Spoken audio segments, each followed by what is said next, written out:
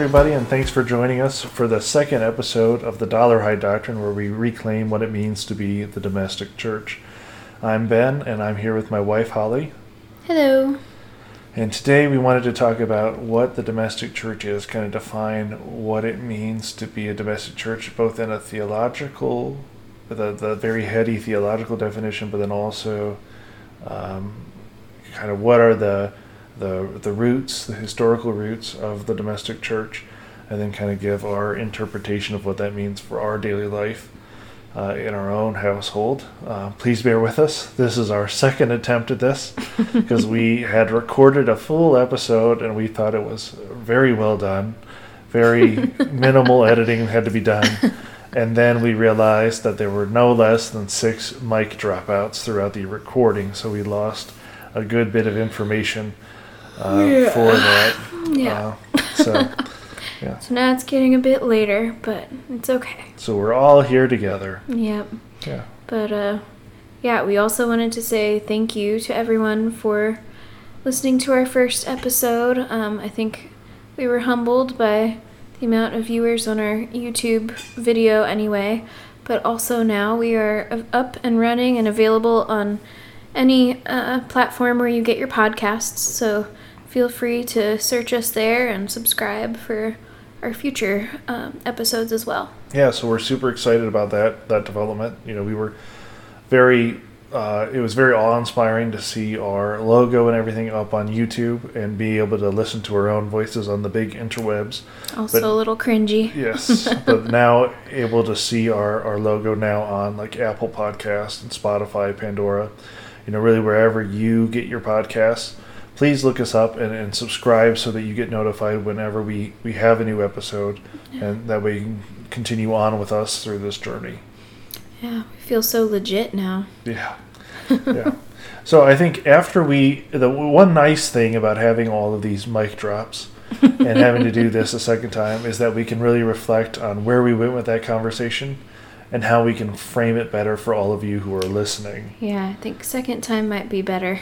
Right. So we had kind of dove right into the catechism and started with a very heady definition, and then we kind of bounced back to kind of look at the roots of the words, the phrase domestic church, and then we kind of like hopped around a little bit to various soapbox discussions and then kind of ended on a confused note. Yes. So lots of lost trains of thought. Yes. So I think that this time, I think our best course of action would be just to start with the historical roots of what is the domestic church. Yes, so the term domestic church comes from Ecclesia Domestica, which in the very, very early church, like original Christians would meet in their homes, and that's kind of where they had their liturgy and community. There wasn't like a physical church to go to and have a mass per se, but these gatherings were called home churches, right? Or house churches. So that's kind of the origin of the term, but the understanding of the domestic church is kind of morphed throughout the ages, because at that time it was very much house church was like this is the community gathering of church. This is where church happens. Right. And I think it's important to differentiate between what we mean by this, because there's a different understanding out there, primarily amongst Protestants, of what it means to be a house church, like to kind of have your own kind of splinter group. That really wasn't what this was. Early Christianity, these liturgies that happened amongst the people, these communities were founded by the apostles, right? That's how the church grew. First being founded by the apostles pointing individuals to lead these smaller communities. And because the church was in persecution, they didn't have these large spaces available to them to gather. And so we saw this really like this grassroots movement to kind of codify what we come to understand as the Mass. So at the very, very early church, the Catholics were Jews that had come to know that the Messiah had come, right?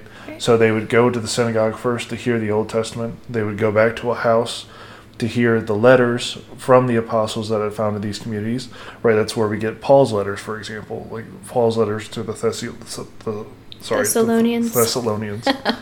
So Paul, in that instance, is writing to the church gathered in Thessalonica. And so, so they would go to the synagogue first, go back to the home to hear the words of the apostles through epistles that had been given to them, sent to them from their founding apostles.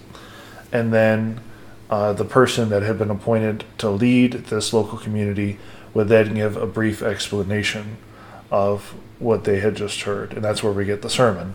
And then, interestingly enough, they would move to a separate room, and that's where they would have the liturgy of the Eucharist. And that continued until those Christians were kicked out of the synagogue, were no longer allowed to worship alongside the Jews, and they switched from going to the synagogue first to having everything in the home.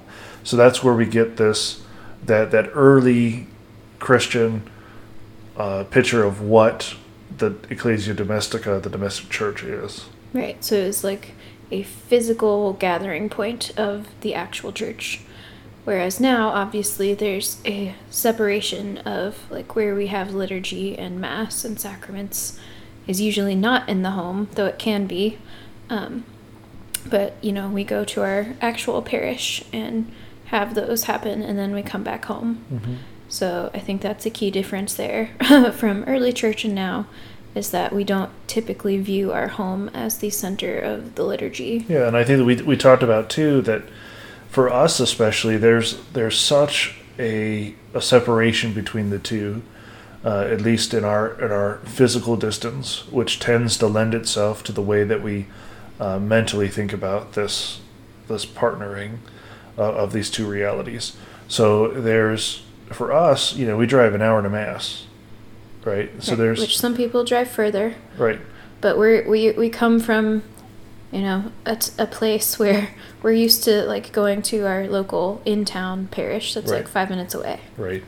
And so we go to this other physical place that's not only a different place, but it's a different city. It's a different state in our case, right? We're even crossing a state border to get there. And then we're coming home, and I think it's so easy in our life to separate those two realities.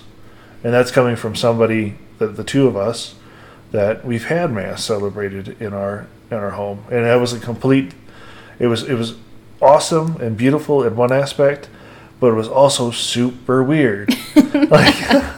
And it was both times were priests that are close personal friends of ours, and to kind of give you kind of a glimpse into this reality, if you've never had Mass celebrated in your home, we were sitting on our couch.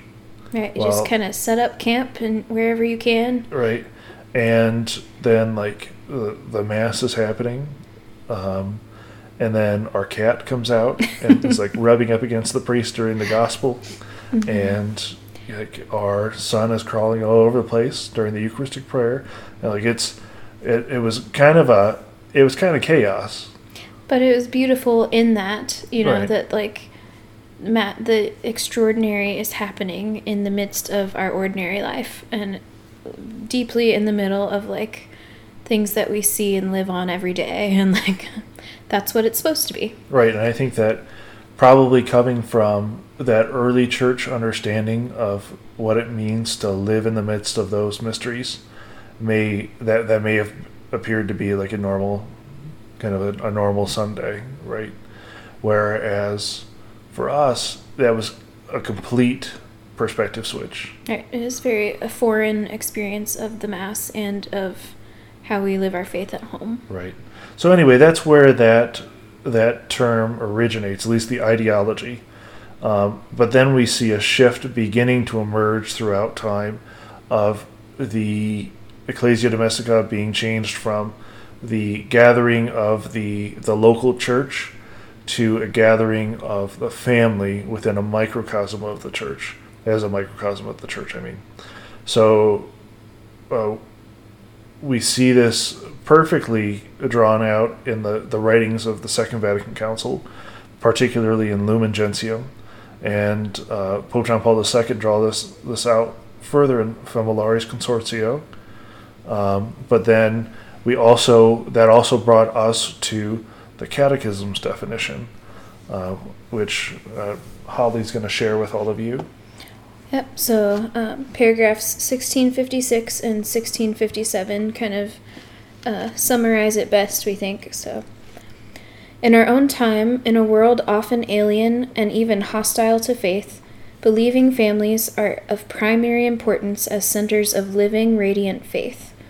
For this reason, the Second Vatican Council, using an ancient expression, calls the family the ecclesia domestica.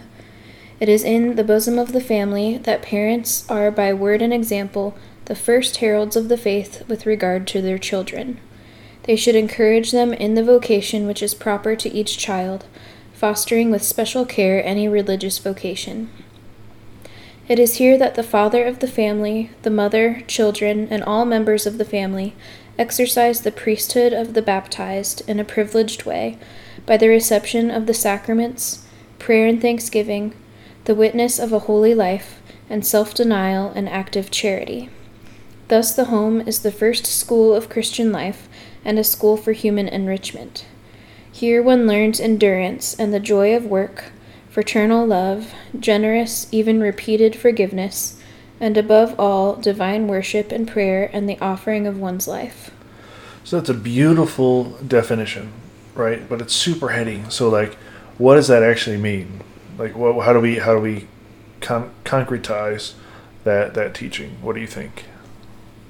Yeah, I mean, it is a deep definition, but I think they have practical things going on in there as well. Like, basically, we're called to be the best people we can be and to live that in our home and outside of the home and with our children.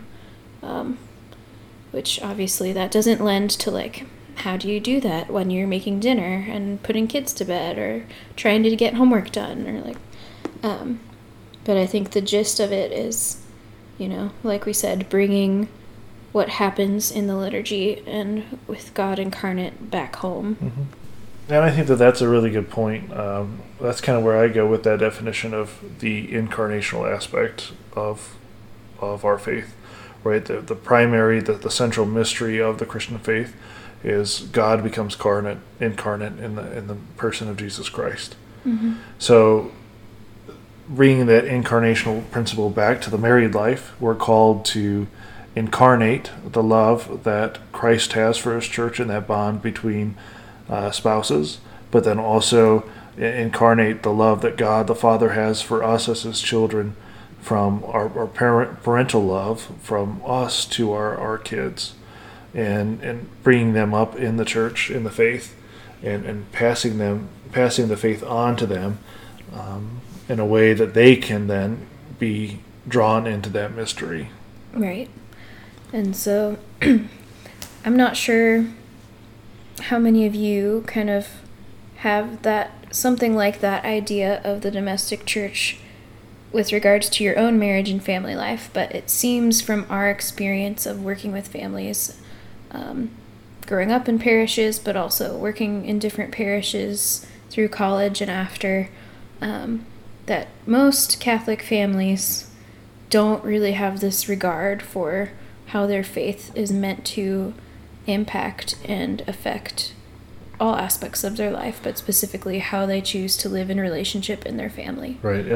And looking back at my kind of formation in this, I remember that, I don't know if it was a diocesan, if it was like a national drive, or if it was a diocesan drive, or if it was just like a parish thing. But the pastor at the time actually had hung a banner up at the choir loft in the back of the church that said, "Live it." Mm-hmm. And like everybody would see it as they left Mass. It was super, super distracting. And but I think it gets back to this aspect of we're supposed to be taking what we've been nourished with at the Mass, what we've come into contact with, and bring that back into the home. And one of the things that we were talking about earlier today was how do we draw then, it's one thing to talk about this relationship between spouses and how do spouses draw each other into this mystery. But I think that in a particular way, the one way that we really see ourselves interacting with this mystery is with our children and somehow drawing our children into this mystery. And I think that we've come into the contact with this concretely with our oldest son, Noah, who is like fascinated with the Mass right now, in certain aspects of the Mass, I should say. Yeah, he's almost 2, right. So he can't quite get into everything. But. Right, he's not reciting the Summa Theologiae by question, but but he's being drawn into that mystery through beauty, and so during the entrance procession at Mass, he is like obsessed with the cross, and he is like pointing at the cross, saying cross, and all that. And then at the epiclesis and at the consecration, when the bells are rung, like he like automatically is like zoned in to what's happening at the altar. Like he's being drawn into those mysteries through those sense experiences. And so even with young kids, we can find a way to draw them into the mystery. And I think that you did a really good job of kind of bringing that home and continuing on that love to continue to build. Yeah, so I noticed that Noah was kind of picking up on these things at Mass because we would go for walks, and he started to pick up sticks and hold them above his head and kind of act like he was singing and processing, and eventually he could say that, like, cross. So I decided to go make him a little processional cross to have at home and kind of start collecting like a Mass kit for him. But that's just like one small way that we can, I guess, witness the liturgy at home to him in a very concrete way, because that's all he can understand right now because he's not quite 2, right? Our kids are very young, so, it's hard to know how do you witness those things to them when their understanding and their attention is just so small. Yeah, and this is something that's just popping into my mind now, but I'm thinking back to our first episode, and you said something pretty profound. You said that you're hoping that this generation is the generation of canonized married couples and then canonized families, right? Yeah. And I think that this principle, this drawing out of the mysteries that we've come into contact with and living them out at home is one way that we can live out that universal call to holiness and continue to form each other in that and call each other out of our vice and into virtue. Right, and like you said too, so Noah's picking up on this beauty, right? And that's kind of what we all initially pick up on, and that's why earlier forms of parishes too were just these vessels of beauty. Right, like and the statuary, the artwork, the stained glass, windows. Like people were drawn to them as pilgrims, but as soon as they entered the doors of the church, they were catechized through beauty. Right, they were led in to the mystery of this divine love affair between Christ and his church through the artwork that they were experiencing. And so they were being drawn, interestingly, in most churches that were designed properly, I would say, is that the eyes are both driven upward to heaven, but then they're all also driven to the altar where the sacrifice would occur. And I think that really speaks to... Anyway, I can get on a soapbox discussion. I'm not going to get on. Yeah, we'll have to talk about beauty in a different episode. Right. But I think that lends, though, to the early understanding of house church, because that was where I seriously doubt that they had beautiful stained glass at that time, like close after Jesus' passing and resurrection. But the beauty of the liturgy and of the Word of God and of Jesus being incarnate was like spreading like wildfire in people's homes. And that's what we're supposed to create here in our own houses. So, creating a Mass kit for our sons to play with because they see the beauty at Mass.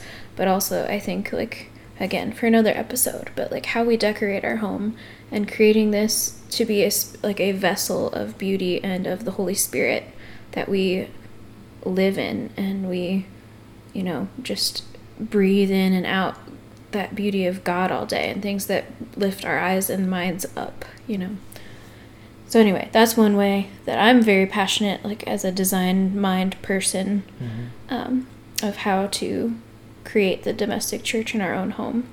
But you had touched on just briefly here, and we talked a lot more in our first attempt at this episode about the difference between catechesis and evangelization.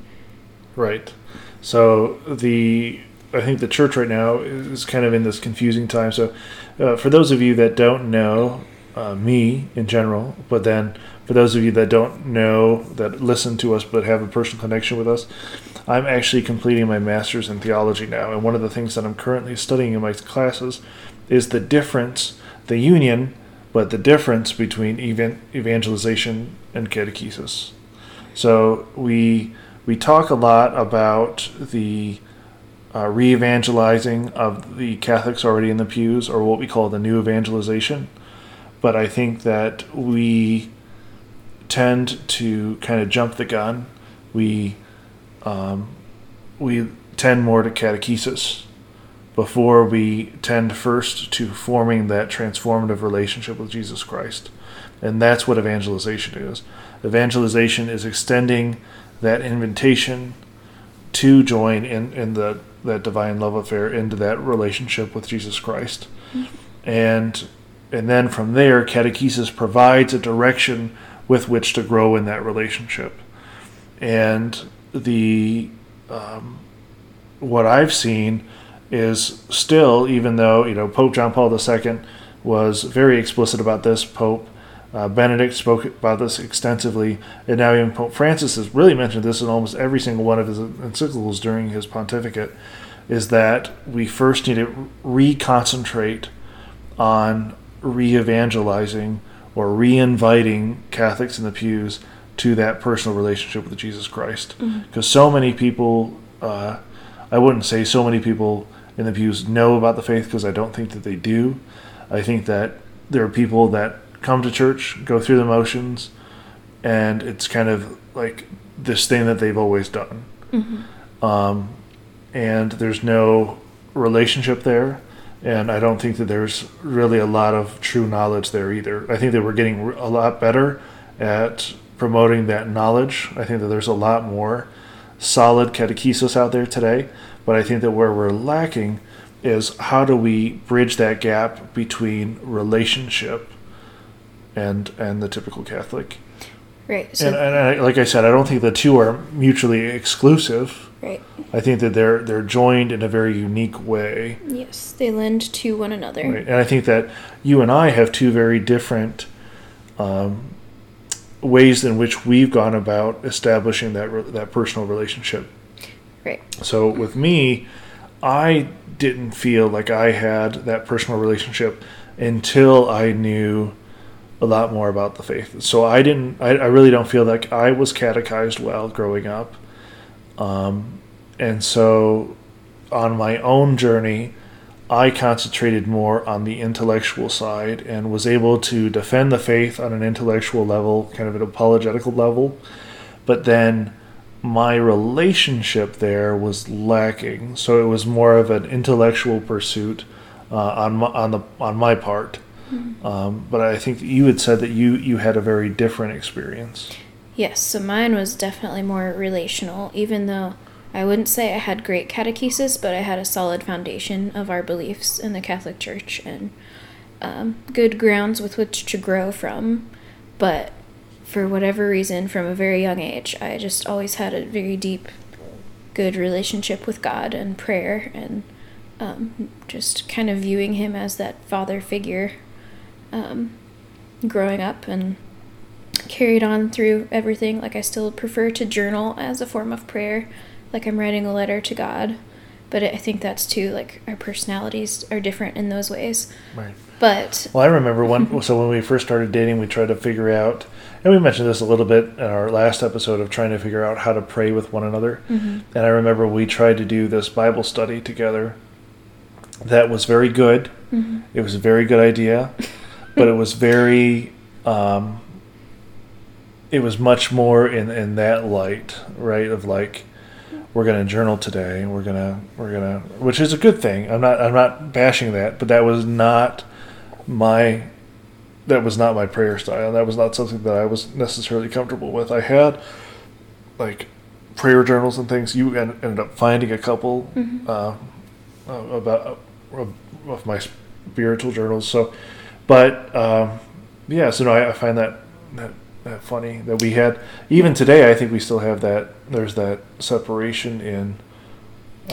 Right. So, like, talking about that manifests itself in different ways. Yeah, and talking about the difference between catechesis and evangelization. Right. So when it comes to the evangelization piece, we each have an understanding of God and a relationship with God, but we still struggle with bridging that together, like sharing that with each other. What's my relationship with God? Like, I can't articulate that well with you or to you, and vice versa. Right. So we're still working on that, but I think the Catholicism has this principle of faith and reason. You need both. Right. They go hand in hand. You can't have one without the other, and you need both to, like, come to full union with God, right? Right. So bringing that home too, like, we think about, well, how do we share that with the boys? Like, how do we share that with each other? Because I think we're both trained. We have this headiness about it. Like, I am far less heady, but I appreciate the knowledge, and I love learning about the faith and diving in and having conversations, even if I'm not quite on that level. I love to talk about it and learn. So we're there, and how do we share that with the boys on a knowledge level, but also on a relational level of who God is? Because it's not like we can be like, oh yeah, we're gonna go to grandma's house and God's gonna be there. Right. Like, they don't understand that, you know. Right. So I think those two things are very important for the domestic church too, understanding how to have faith and grow in your reasoning of your faith. Right, and then how to make God present in your daily life. So we were talking too about, we go to this other place for Mass where Christ is still spiritually present amongst the people gathered. He is present, body, blood, soul, and divinity in the Eucharist, truly, really present there. But then we come home, and Christ still can be spiritually present amongst us, right? He says, where 2 or 3 are gathered in my name, there I am in their midst. So bringing that principle back into the church, the domestic church. And then second, I think that getting back to this principle of evangelization, not only in drawing and inviting each one of us, our members of our household, to that divine encounter, but then how do we witness outward to both people in the parish, to people at work, people at the gym, people in our daily lives, in our extended families, to show them and invite them through our witness of what it means to be this domestic church. How do we draw them into that mystery too? Right, which again, I think Catholics have a bad rap for evangelizing, because we're not good at sharing the heart stuff. And even like in RCIA, I think there is a heart reason that people, and a relational reason of faith that people come to the church and want to join. But at RCIA, we're not fostering that for them. We are fostering the knowledge of the faith. So I think this is also vital for reclaiming the domestic church, is understanding how to go out and evangelize. Because we're not good at, I mean, we can share our principles of the faith, not that we even really want to do that, like, but how, if you and I at home cannot, like, articulate to each other our faith life with God and our relationship with God, like, how do we do that with a stranger? Right. Yeah. So extending that invitation first should happen in the home amongst family members, but then once those family members have established that connection, to then also look outward and kind of re-evangelize, take part of that new evangelization amongst as members, as evangelists, right? Mm-hmm. Looking out to the parish and seeing who else needs to be invited into this great mystery. Mm-hmm. And so I think that's kind of getting to a good spot. Hopefully we're creating a good foundation of understanding what the domestic church is supposed to be. I did spring this question on Ben the last time we recorded, but now he kind of has an answer already. So this is one of the blessings of having to redo this episode. I am expecting this question and have already had an answer formulated that I would say I did very well answering the first time. Yes. But my question to you was, after this conversation, what would your definition of the domestic church be for us and our family? Well, I think for our family, it goes back to the scriptural motto that we selected for our family. Right, for New Year's. Right, and that was found in Psalm 127. If the Lord does not build the house, in vain do its builders labor. So drawing back on what we were talking about is that incarnational principle. How do I love you as Christ loves the church? How do you love me in a way that shows submission to Christ and his church? Mm-hmm. How do we love our children in a way that shows them in a kind of a microcosm of how much they're loved by God the Father? And then how do we form that filial love, that fraternity amongst our sons as well? And I think that is kind of the basis from which I think that we can have a strong foundation of building the practicalities of how we do that. So as long as we have that theory down, I think that we could really kind of draw out kind of the practical aspects of what it means to be a domestic church. Right. Living as Christ loves us. Right. Yeah. So easy peasy. Yeah. We got it. Yeah, so that was a very, very general, very heady episode. We apologize for that. I do think the second time was a little easier to understand than the first. Yes. So, we thank you so much for joining us for this episode. Like we said at the beginning, we are now on all podcast mediums, I guess you could say. Is that a medium? Platform. Podcast is the medium. We need to be with the times. Right. Yes. So wherever you get your podcast, please look up the Dollarhide Doctrine and please subscribe, and you'll be alerted whenever we upload a new episode. And if you have your notification set right, it'll actually download automatically to your device. That way, when you're driving to work and you want to hear our luscious vocal cords, you can always tune into that. But then another selfish, plug for the two of us is that my wife Holly has her own business called the Diary of a Dollarhide, right? Which is twofold. It focuses on the blog, which is a way that she can complain about me on the national stage. All about Ben. Yeah, no, it's a blog that shares the joys, the sorrows of being both a Catholic mom and a Catholic wife, and I think it's super awesome. And then the second aspect of that is that she has a shop filled with Catholic apparel. So right now she's concentrating primarily on t-shirts, and right now she has an awesome line and a growing line of saint-themed t-shirts. So, and it's confirmation season, right? So if your favorite confirmandi is about to receive the sacrament, then you should look up to see if Holly has their patron saint, their confirmation saint, as a t-shirt, and then maybe even think about ordering it for them. Or let me know who you want me to design a shirt for, which saint, and I would be happy to do that. Yeah. So please just think about that, pray about it, and then go do it. Yeah, and it would also mean so much if you guys like, share, comment, subscribe, all the things to help us get our voices further out there, help us build up some good resources. And we really do appreciate comments, suggestions, thoughts, questions, prayer requests. All of those things are a great way for us to measure measure and make sure that we're in line with where God wants us to go with this. Yeah. So thanks for joining us. Please join us next week when we figure out what we're going to talk about next week. Yeah. So come back next week to continue on this journey with all of us.